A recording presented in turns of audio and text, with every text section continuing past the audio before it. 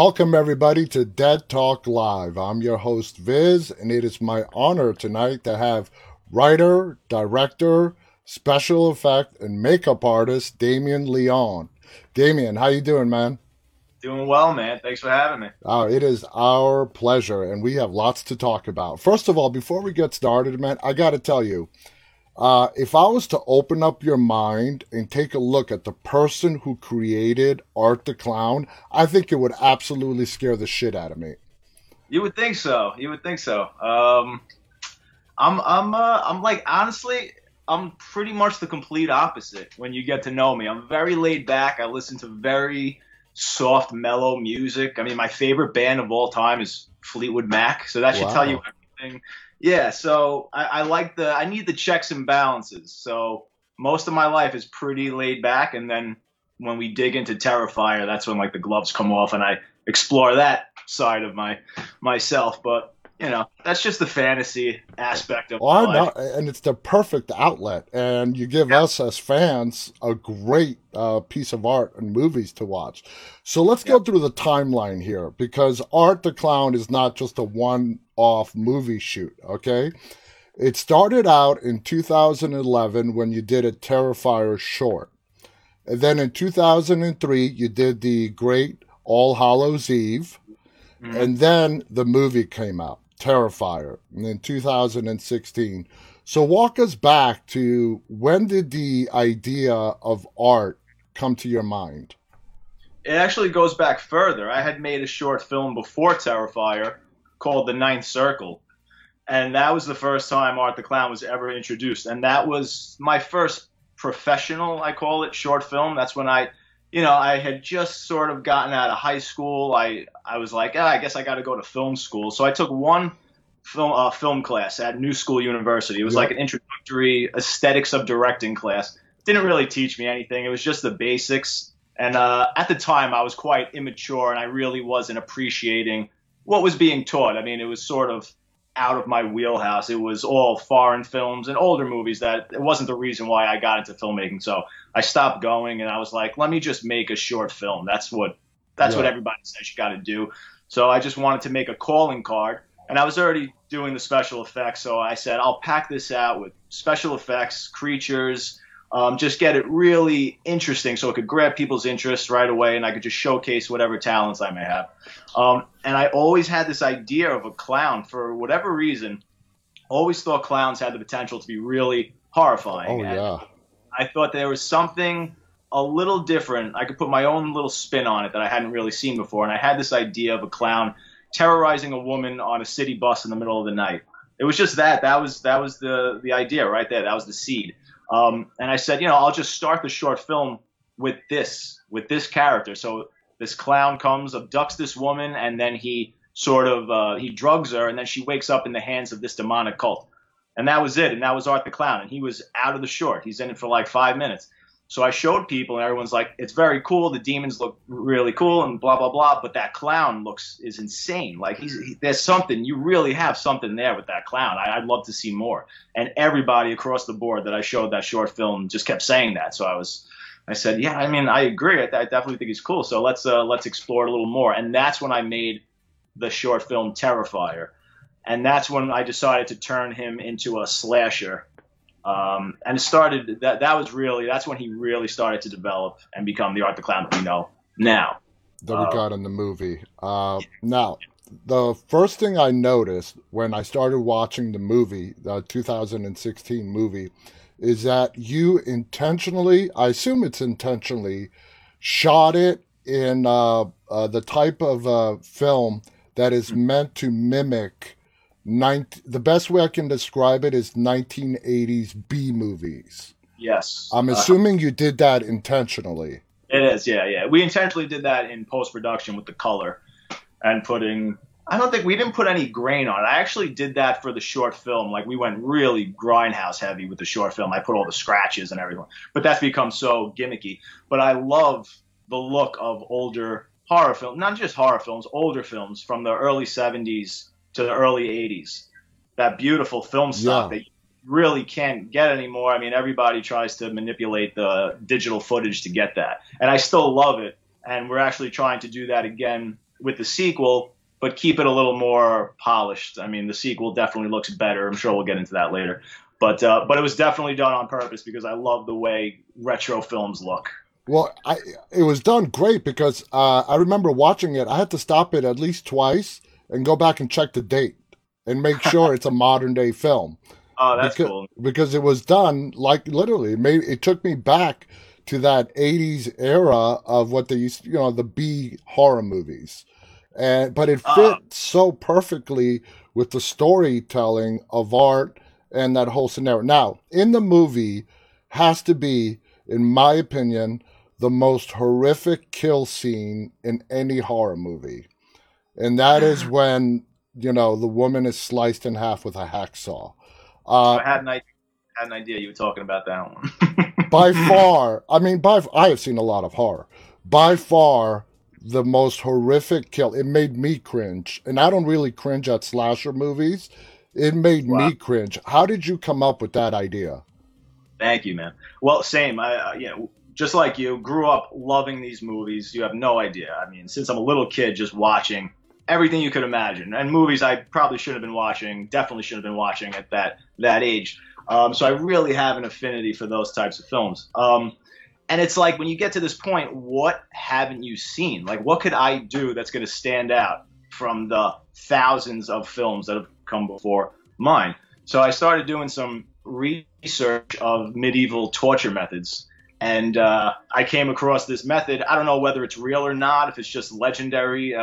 But supposedly there was, I think it was a kill, honestly, by the church, where they would hang people upside down, just like in the film, and they would saw them in half. And supposedly, because you're upside down and all the blood's draining, that you were actually alive for a while because you weren't hitting any major arteries. This is what they say. I mean, it's done a little differently. It's very fantastic in the film. Obviously, you cannot saw somebody like that, but I mean, the way they did it in reality was this giant saw that you would use like two people on each end to like cut logs in half or something like that. Yeah, absolutely horrifying. And I said, I've never seen that in a film before. So if I could recreate that somehow, I think that would be a showstopper. And we knew that everybody who read the script, as soon as they got to that scene, it was like, wow, that this is going to be the scene that if we pull it off, everybody's going to talk about it. Exactly. Now, according to IMDb, you did not have that big of a role in the makeup and special effects department for the 2016 movie. Is that true? That couldn't be more false. I did all of it. Okay, that's what I thought, because I mean, you are a big makeup special effects guy. Now, how long did it take to shoot that sequence, and how much of it was there, and how much of it was CGI? We used practically zero CGI. There's maybe 6 or 7 little scenes where I did a little visual effects enhancement that it's so subtle you wouldn't even know we're doing it. To shoot it, I think it only took us 2 days to shoot. So one day with Catherine, who is our MVP. I mean, what you see happening to her, we basically did. There's no camera trickery. We really hung her up by her ankles. She's hanging upside down, suffering, blood running up her nose and whatnot. So she was the only reason why that scene really exists the way it does.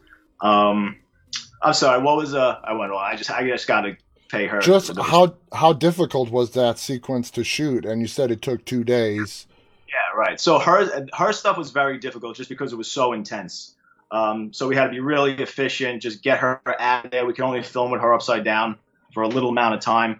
And then the second day was all the inserts with the fake body parts and just the special effects and whatnot. So that was easier, and that was fun because there was really no stress there.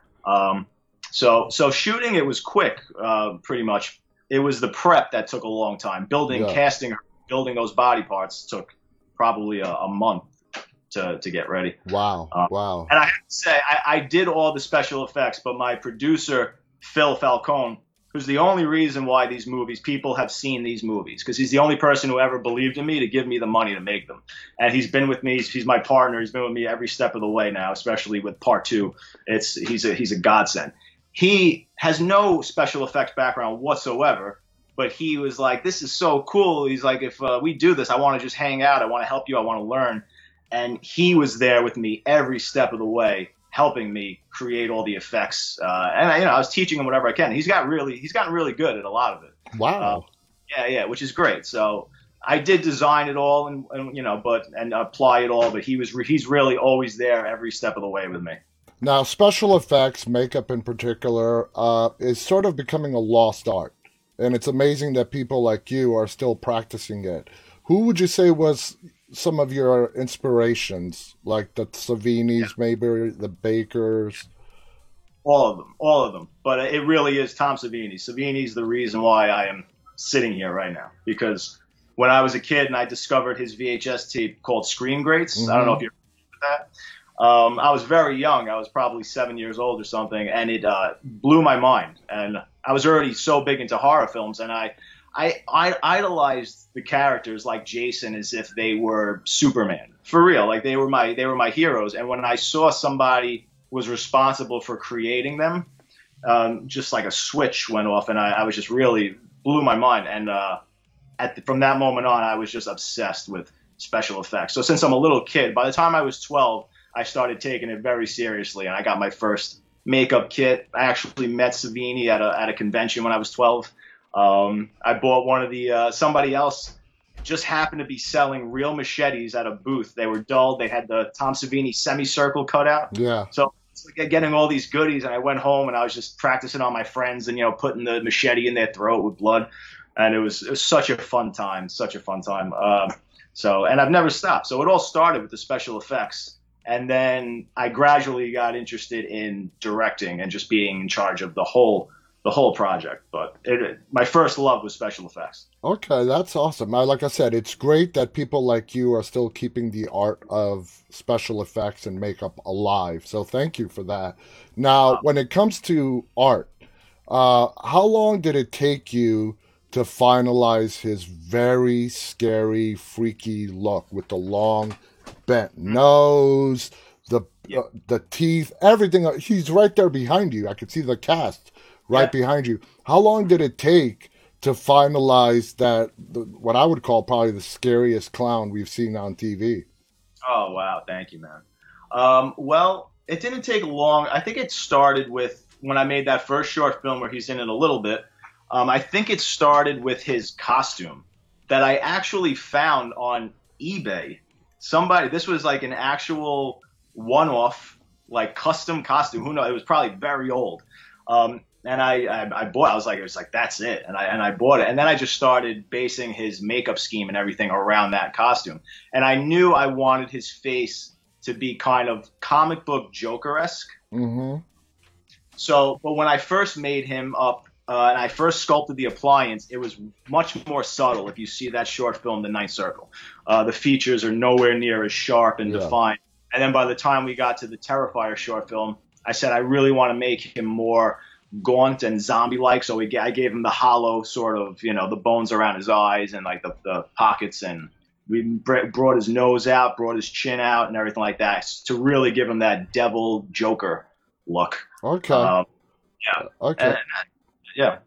Now, the clown himself, okay, very twisted, psychopath personality, who likes to play games with his victims, make jokes, make them smile.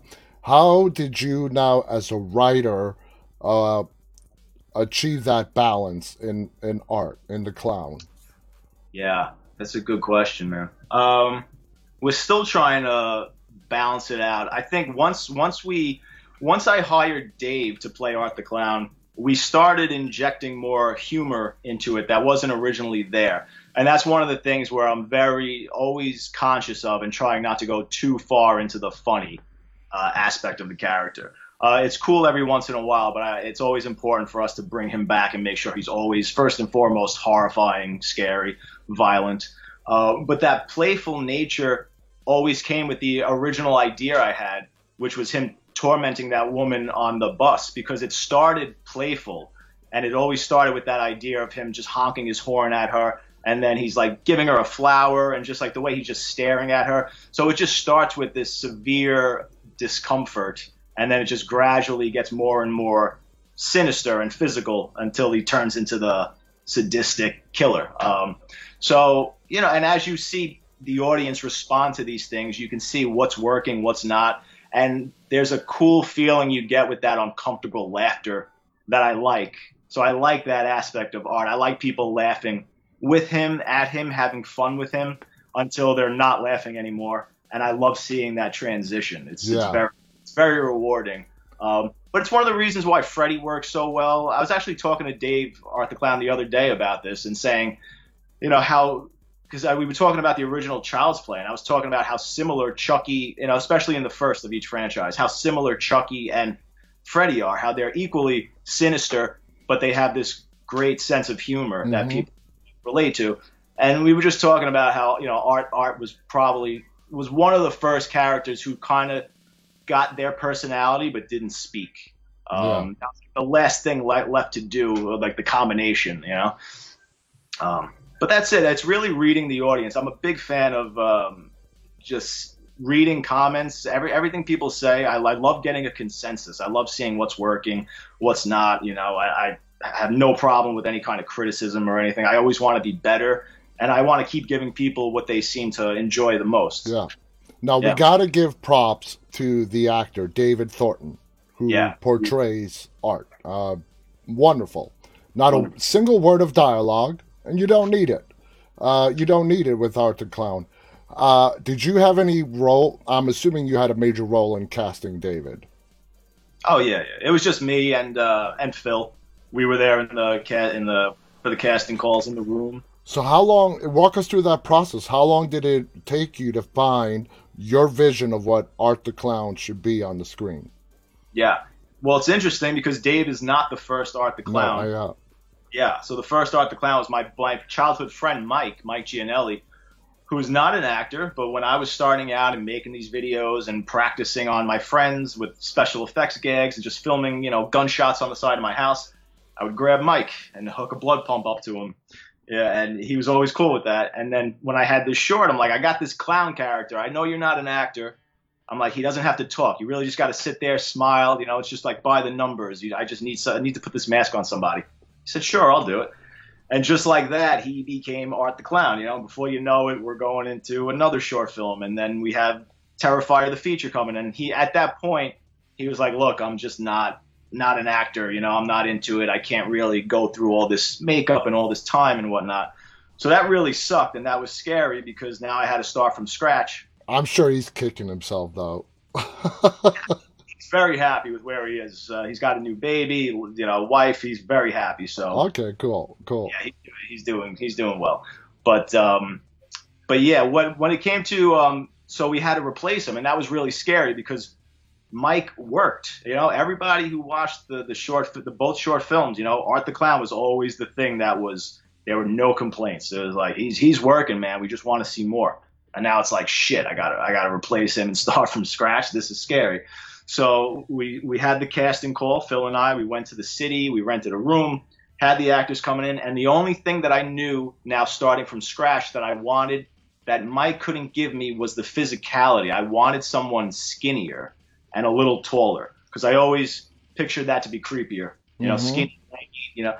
And so that's what I was looking for. And I figured, look, if I have the physicality, you pretty much have the character because the makeup, the costume, you know, it all does a lot of the work. So I was just looking for that physicality. And as soon as Dave was probably the fourth person to come in, walked in the room, physically, immediately, I go, this guy looks great. And he smiled, and I'm like, that smile is fantastic too. I'm like, okay, good start. Now I tell Dave, you know, he's like, what do I do? I don't have sides. I don't have a script. I was like, don't worry about it. I was like, this character doesn't speak. I said, pretend that you're cutting somebody's head off and you're having a really good time. I think that's what I said. And he was like, okay. And he goes into this whole shtick of, you could see the video. We posted it. It's somewhere on Facebook and whatnot of the audition. And he just starts hacking away at this head and he's picking it up and he's pouring salt on it and tasting the blood. And then he skips out of the room doing his Joker trot and all this stuff. And, you know, me and Phil are kind of like nudging each other and laughing and just having a good time watching him. And no, a few other people came in after that. And end of the day, I'm like, that guy was. I mean, if we put the mask on him and he looks good, I don't know what else we're looking for. I think that's the guy. So immediately, I told Dave, like 5 days later or something, come down to Staten Island. I'll put the prosthetic on you, and then we'll do like another makeup test. And spent a whole day with him hanging out.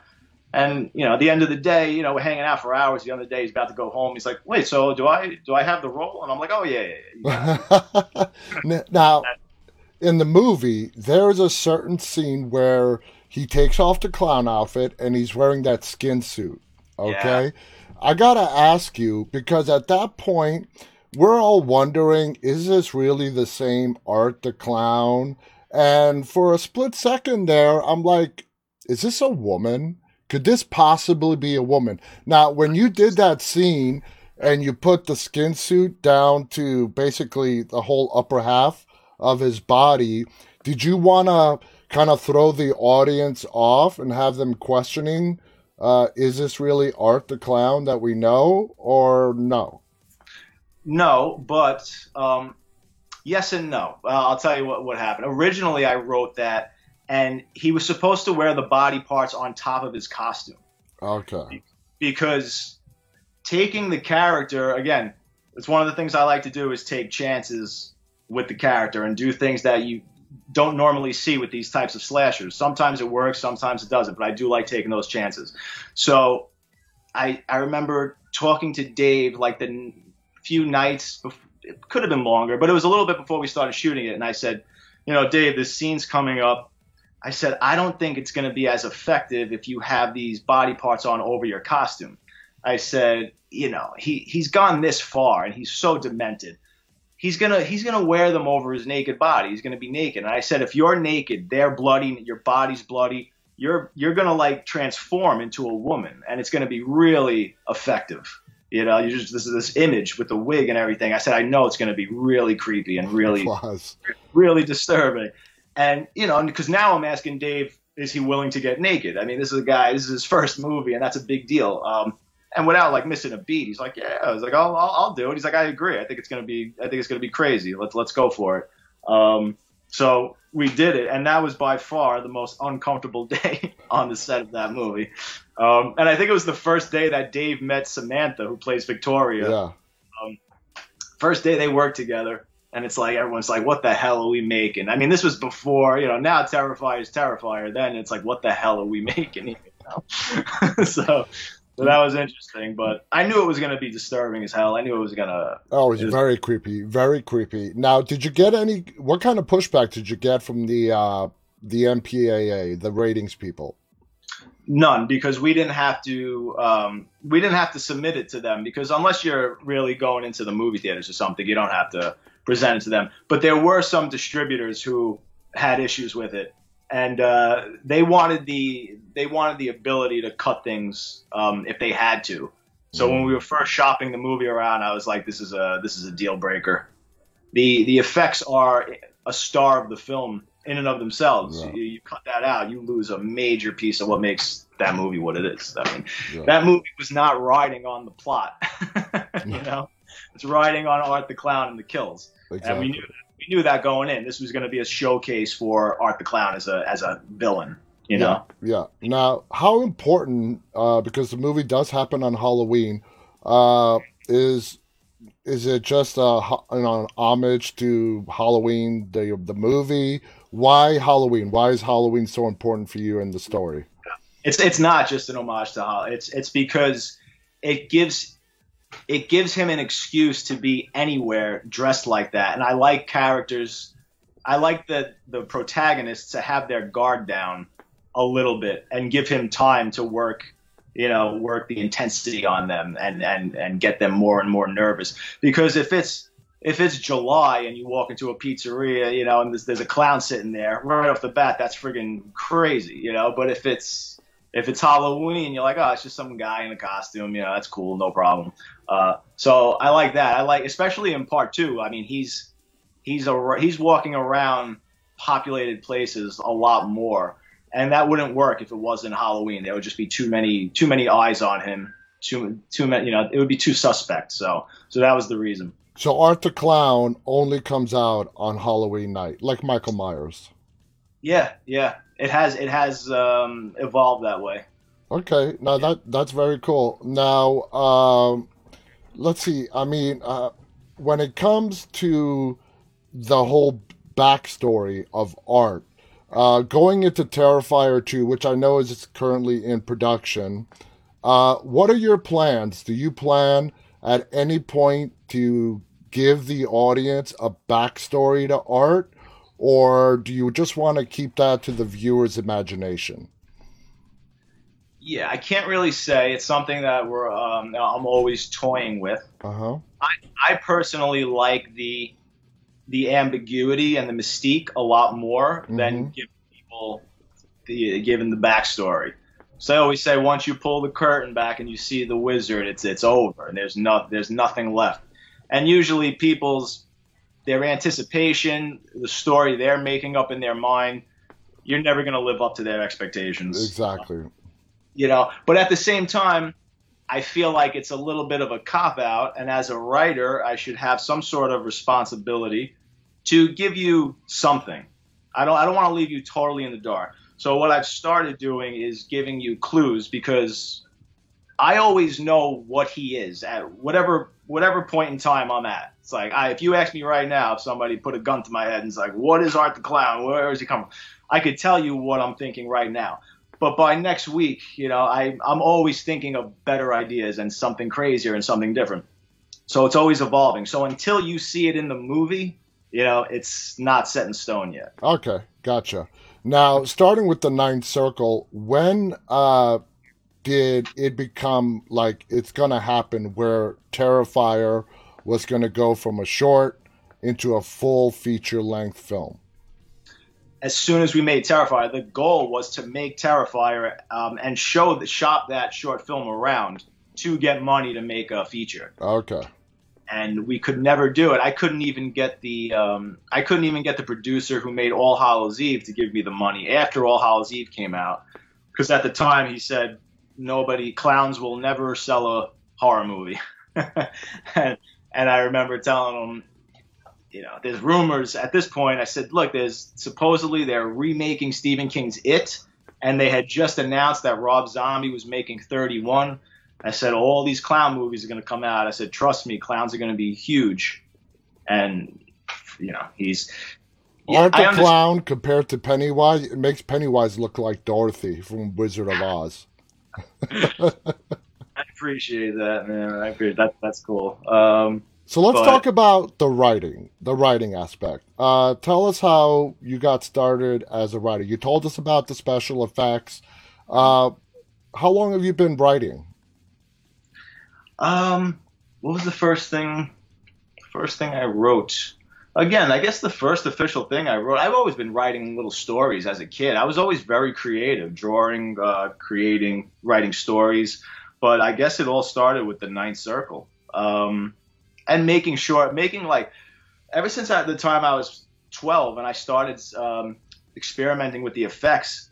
My friend's father had an old JVC camcorder. Well, now it's old, but he had a JVC camcorder, and he would let us use it, and we would always go around. Like I was like the kid in American Beauty. Like it lived here. I always had the camcorder. I walked around everywhere I went. I filmed everything, and I would just force my friends, no matter where we went, to film movies and do something. And that was like my film school, and I lived with that. If my friends weren't around, I would film my action figures, and I would do stop motion, whatever I could do. And I was constantly just watching movies and studying cuts, and then and I would in camera edit, because this was way before I had any access to editing. This was like before people were even editing on computers. I know. So I was in camera editing and doing, teaching myself how to do jump cuts and what looked cool, and fast zooms like Martin Scorsese, whip pans, and all these kind of weird things. So it was all one and the same. I mean, I was pretty much doing everything all at once, just filming and writing, and then just all building to the first short film. But I must say, writing is by far the hardest part. Yeah, The hardest part. that's the heart. Yeah, it's everything, and it's nothing. It's the only time you sit down, unless you're writing with someone else, but I don't. So they always say you're just facing, it's just you and the blank page. There's nothing scarier. I mean, you have to create everything from scratch. Exactly. Very, very difficult to do by far. And it was out of all the things that I do, it's probably the weakest. I'm the weakest at writing. I feel like I've gotten a lot better. I think people will see that when they see part 2. But it's a very, very difficult craft to develop. So I have the highest respect for writers. It's such an amazing art form. It really is. Now, I have spoken to quite a few writers, directors, and for me, I'm not a director, I'm not a writer, I'm not an actor, but I would think you, who created the story on paper, to see it through the filming process has to be rewarding because you have the total creative control. Is that how you feel? I do. Yeah. It's very rewarding.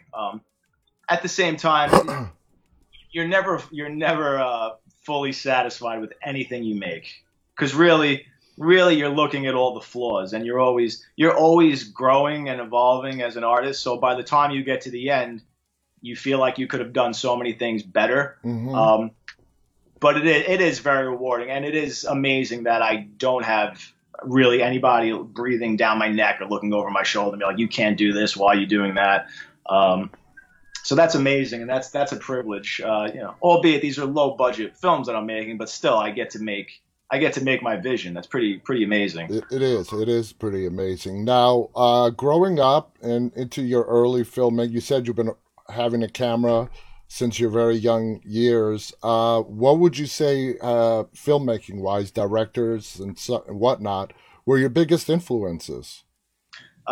Easily the two. Well, okay.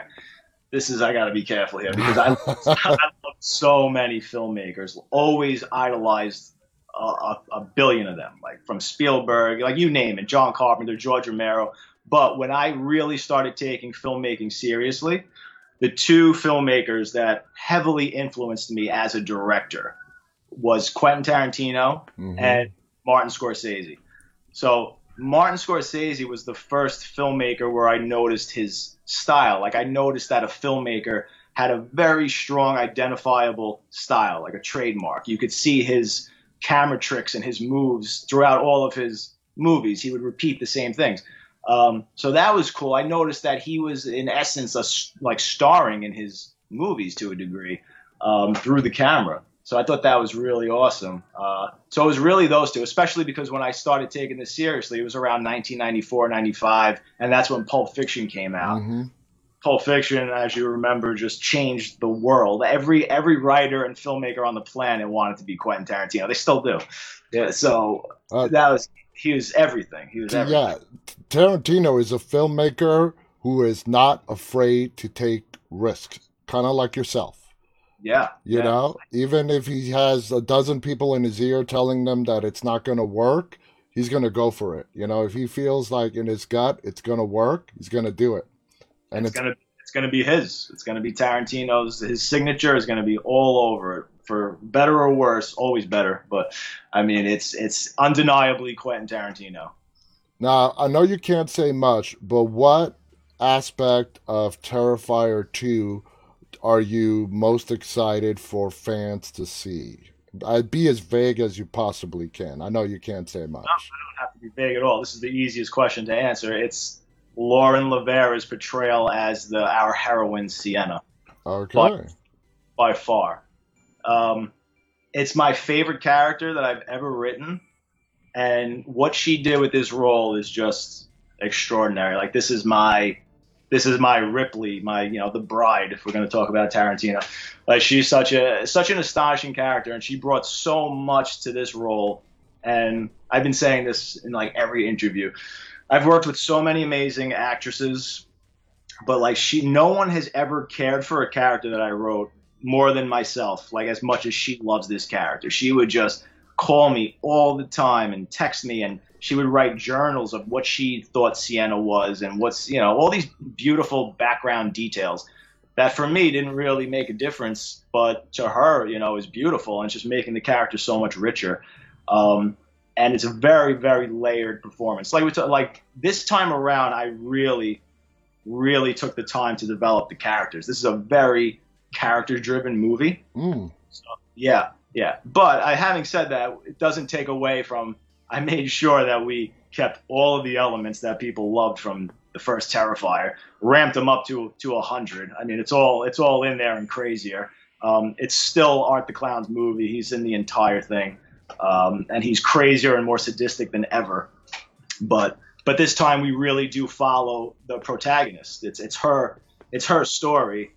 Whereas in the first Terrifier, you're basically Art the Clown is the star. I mean, he's pretty.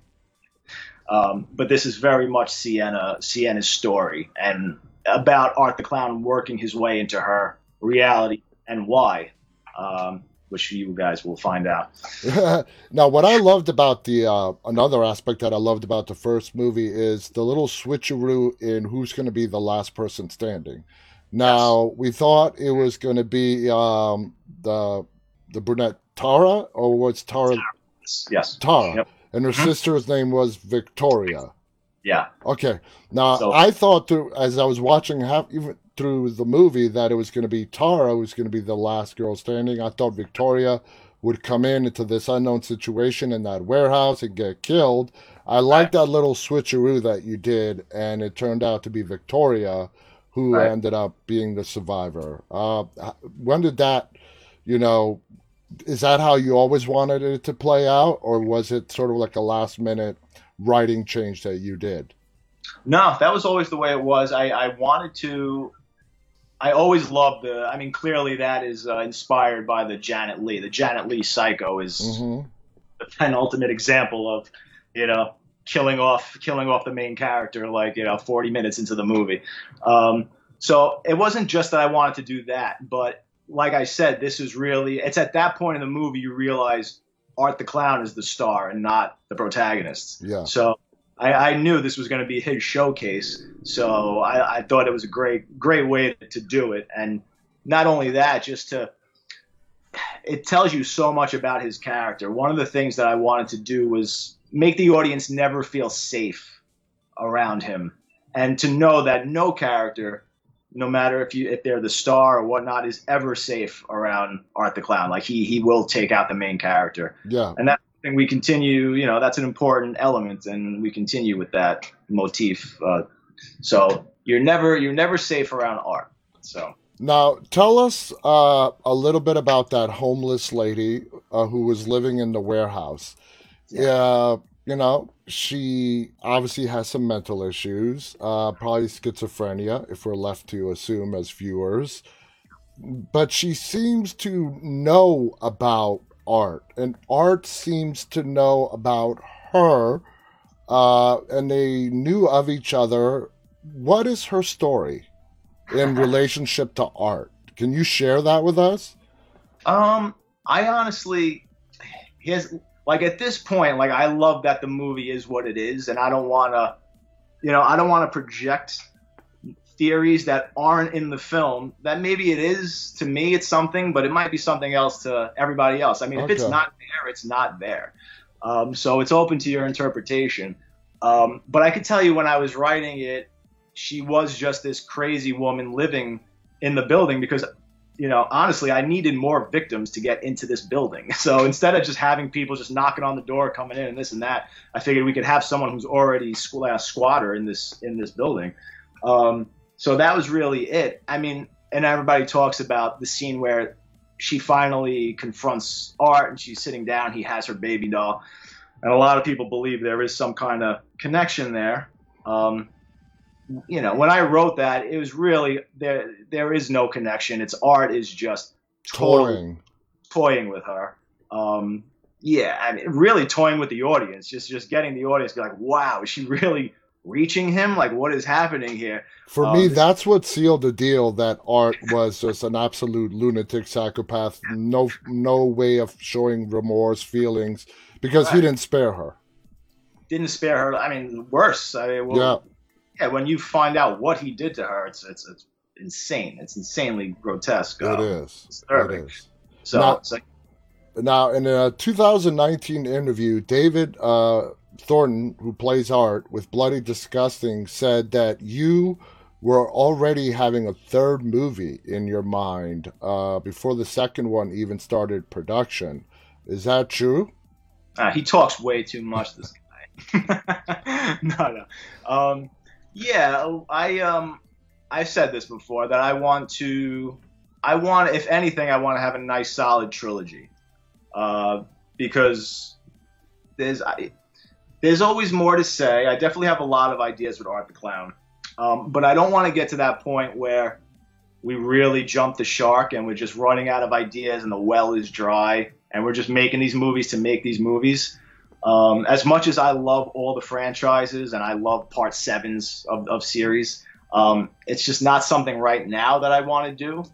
Doesn't mean I won't do it, 10 years from now or whatnot. But so right now, if we do make another one, and I must say that we could stop at Terrifier 2. Terrifier 2 does have a pretty solid ending, where if the series did end there, I mean, it's pretty good. But yeah, I could see us making a third one. Let me say that. Now, is Yeah. Terrifier 2 having a theatrical release whenever it does come out, or is it going straight to video on demand? It's a little too early to say. Personally, I mean, I would love for it to be in theaters. I mean, we need to, even if it's just me getting it into some having screenings, like I need to see this movie with an audience, because this is going to be, it's that kind of movie. I just know it's going to be cheers and screams and all kinds of just beautiful audible things going on that I love experiencing. This is totally an audience movie, so I'm definitely going to get it into theaters somehow. It's going to be screenings, but again, this isn't, everything has changed so drastically now, and honestly, unless you're in the elite 1% of Hollywood, you're not going to get a major theatrical release anymore. Okay. So I'm totally cool with that. I really wish that it would just pop up on, after a few screenings or whatnot, I wish it would just pop up on Netflix for everybody to see. That would be incredible. But we didn't quite get there yet. We have to show it to our distribution company from Part One, Epic Pictures first, which we're trying to schedule that very soon. We're going to show them a pretty presentable rough cut, which we're very close to having. So that's going to get the ball rolling with distribution. Okay. Now, I would say, even though Art has been on the screen for us in one way or another for 10 years now, I would still say it's in its infancy when it comes to the whole franchise, quote unquote. Do you own the rights to Art the Clown, the character, or is that now in the hands of your production company distributor? No, I still own the rights. So it's my company, mine and Phil, Dark Age Cinema, owns the rights to Art. Okay, so that leads me to a next question. Art the Clown seems like your baby. That's like, your vision created. Let's say a major studio, Part 2 is a huge success. Art the Clown is really growing to, become this big horror icon. And a big studio comes up to you, makes you a great money deal offer. Could you see yourself parting with the rights to Art? That's a hard question. It is a hard question. It would depend on so many things, honestly. Like right now, my gut would say no. That's what I'm saying inside right now. But it really depends. It really depends. Do you see it as your baby? Absolutely. Very, very protective of the character. Lived with him for so long. And he's like an extension of everything that I grew up loving since I'm a child. Really, because I really have been watching slasher films since I'm like 4, maybe earlier. All of them, and they were my heroes. So Art the Clown is like every little piece that worked on me. And I would just taking little bits from Michael Myers, Freddy, Jason, Leatherface, all these little pieces, and just kind of just molding them into art, putting my own little spin on it, and that's Art. So very close, very protective of the character. Let me share this with you. A couple of weekends ago, I attended the Carolina Fear Fest convention, and they had a whole cosplay event. And one of the best costumes that was there that I saw was somebody in the full getup of Art the Clown. Really? It was that's how big and popular this character is becoming. So how does it make you feel that the horror icons that you saw growing up, you are in the middle of creating one yourself? Because, like I said, I still think it's in its infancy. That you could be the creator of the next big horror icon in Art the Clown. How does that make you feel, man? It's very surreal, man. It's a dream come true. It doesn't really sink in. It really doesn't. It's so crazy. I mean, every week I'll see a tattoo pop up. Like the tattoos might blow my mind more than anything at this point, because that's it. People just getting that permanently onto their bodies. Yeah. It's amazing. I'll tell you this. I don't take any of that for granted at all, and that's one of the reasons why we put so much into the sequel, because we know how much people love this character. Like at some point, I feel like it's not even mine anymore. I feel like it's the fans. So it's like now I'm trying desperately not to screw it up. So taking so much time, again, taking a lot of risks, which has the potential to make the character even greater. I really think that part 2 is gonna bring him up to another level. I don't know. I could be wrong. I mean, I'm biased, and I'm sure I'm very clouded. Especially, I've been living with this movie, nothing but Terrifier 2, for like 3 years now. But everybody, all I can say for a fact is that I couldn't be prouder of the work we did, the people I surrounded myself with. You know, when the smoke clears years down the line and people find out really what it took to make this movie and what it looks like and what's in it compared to the budget that we had and what people did. I mean, people put in work that, you know, it would like hundreds of thousands of dollars worth of work. Like if they were getting paid like for years working on this movie, but not making a fraction of that, just because of the love they had, the respect they had for me, for the movie. I mean, it's really, really a beautiful experience. But you're going to see it all. You're going to see all that work on the screen. It is such a bigger movie. And I really think it's sort of a game changer. This is like a slasher you have not seen. This is like if you saw a modern version of what like a Nightmare on Elm Street 3 must have been like when it came out. This is like you don't get this kind of slasher movie anymore. So wow. like imagine like that mixed with Terrifier boiled up into some. It's definitely something you have not seen before. It's gonna have a tone and an atmosphere that is very original. I assure you. I can't wait. I honestly can't wait. Now this has already achieved a level of success that a lot of independent horror movies wish to have, and that is to get to a sequel. You've achieved that. Okay, you're working on the sequel and possibly more. You mentioned earlier that at some point you feel like the character is not even yours, it belongs to the fans. This franchise, Art the Clown, already has a dedicated following. That following is going to continue to grow. And you talked about the responsibility that puts on you to give its followers what they want. Now, does that responsibility sort of cross over into hindering your writing because you start self-questioning your ideas for Art the Clown because there has been so much weight and responsibility put on you to give the fans what they want?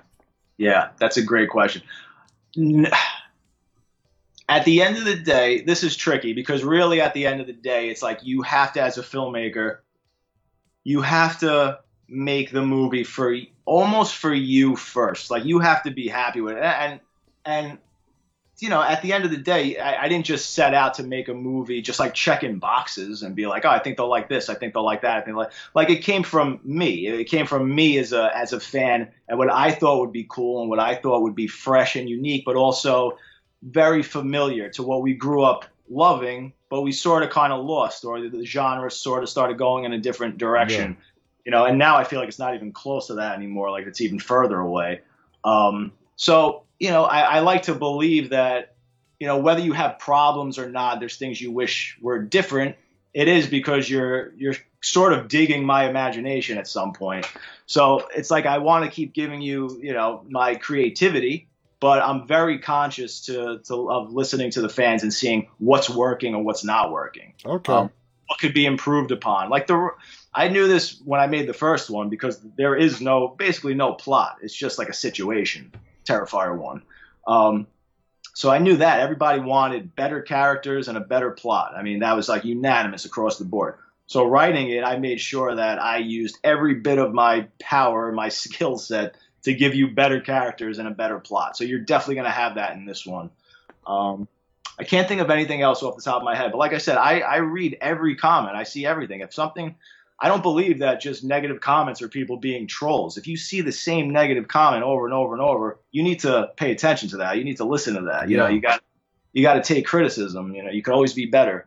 And fans aren't just looking to attack. Some of them are. There's always trolls, but a lot of fans are looking just for a better product. They want to see, how could this be better? I do it myself. Like, I watch movies and big Hollywood movies, and I can't help but write sometimes. I'm like, they messed up here. I really wish they did this. It would have been so much better. Mm-hmm. Look how much better, a similar movie, like a similar classic, did this so much better. They should have followed that route, So I do the same thing. So again, I'm just a fan who happens to be making these movies. So I totally understand. Now that Terrifier Art the Clown has given you, like, for lack of a better term, Hollywood cred, right? You've got Hollywood credibility now.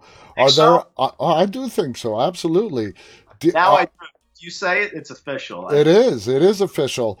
Do you have any other, in the form of writing scripts, other ideas that you want to pitch to studios? Yeah, I have one. My dream project which is going to be really hard for multiple reasons, but is a dream project George Romero-esque zombie movie, which now sounds like the most cliche, ridiculous thing. Everything is zombies. Everybody wants to make zombies. But when's the last time you saw something that was so close to the original Dawn of the Dead or Day of the Dead? It's been a while. Yeah, it's been a while. So I feel like I can't say I could. I would desperately try to capture that essence. I mean, I have a script for it. It's friggin' huge. It's amazing. It's an amazing, epic script. It would cost millions of dollars, I'm sure. So this is like a big Hollywood. Somebody would have to come in and give me tons of money. And I want Sylvester Stallone to be the star of that. So good luck there. But that's my dream project. Now, let's talk a little. We only have a few minutes left. Let's talk a little bit about horror in general. For you, what movie was rebooted to your satisfaction in the horror genre? Like Dawn of the Dead 2004, or what other movie that was redone that you thought, you know what, they did this pretty damn well? You know which one out of all the reboots that I liked the best was The Hills Have Eyes. Ah. Yeah. That's pretty good. Yeah. And I love the original Hills Have Eyes. I've actually been watching the original Hills Have Eyes a lot more frequently recently, and I love it. I love it so much more. But yeah, when that came out, because as much as people love the new Dawn of the Dead and the new Texas Chainsaw Massacre, not new, I mean, now they're old, but like the first reboots, I liked them, but they were very... to me, they still couldn't even hold a candle to the originals. I mean, especially like Texas Chainsaw Massacre. It was cool, but it was very, very like Hollywood, very polished, very clean, and just like everybody looks beautiful, and just not feeling that as much. But not a big fan of reboots at all. I like the Evil Dead reboot as well. The Evil Dead, that was great. That was pretty damn good. Before we run out of time, I just got to mention, you have behind you a poster of Class of 1984. That is such a great movie. It is such an underrated movie. I bet you none of our audience has ever even heard of it. Damn, does that bring back memories for me. The school teacher with the punk kids, and to have the poster, I'm assuming that movie had an impact on you. Huge impact on me, man. And I discovered that a little later. I mean, I was still very young. You know, it's funny. When I was a kid, I would always tape movies off of TV. I didn't have cable till like 1997. So I lived in the video store, or I would tape movies off of like whatever 11 channels I had. And like back in like the very early 90s, maybe like around 1990, 91, there was a trailer for that, like a commercial like that was coming on TV. and they marketed it as a Michael J. Fox like vehicle, like he was the star of the movie. Mm-hmm. You know? And then, but I could never get my hands on it. And then in like 1996, I found it in a video store, and I rented it, and it blew my mind. It has been my favorite, one of my favorite films of all time, and to the point where I have the poster. Like I tell everybody, like it is the ultimate like an exploitation movie masterpiece, like across the board. It checks every box. Everything is done to a T, like perfectly. It was well ahead of its time. Well ahead of its time. And you know, Joe Bob Riggs just played this on the last drive-in, and I lost my mind. He's a huge fan of it. Oh man. Yeah. I gotta bring it up to him. I run into him every once in a while at cons. I mean, that was cool. So. Oh, my executive producer just chimed in. He said, I know you just said you don't like reboots, but he said, why don't you remake it? I thought about it. I swear to God. And I thought about doing it with All Girl Gang. Oh, that would be a good twist on it. Female teacher. Yeah. Oh, man. We are out of time. I just want to announce to everybody that Damien is going to be at the New Jersey Con and Horror Film Festival, September 3rd in Atlantic City at the Showboat. It's going to be there's a huge guest list. Damien, Art the Clown, David's going to be there too, right? Yeah, the entire cast, like all the principals are going to be there from Terrifier, which is very rare. We're never a company together. You're going to be there. I'm going to be there covering it as well. I look forward to meeting you in person. So if anyone is interested, want to meet Damien, Art the Clown, it's going to be at Atlantic City, September 3rd, 4th, and 5th at the Showboat, the New Jersey Horror Con and Film Festival. So I invite you guys to come check us out. Damien, it's been an absolute honor and pleasure talking to you.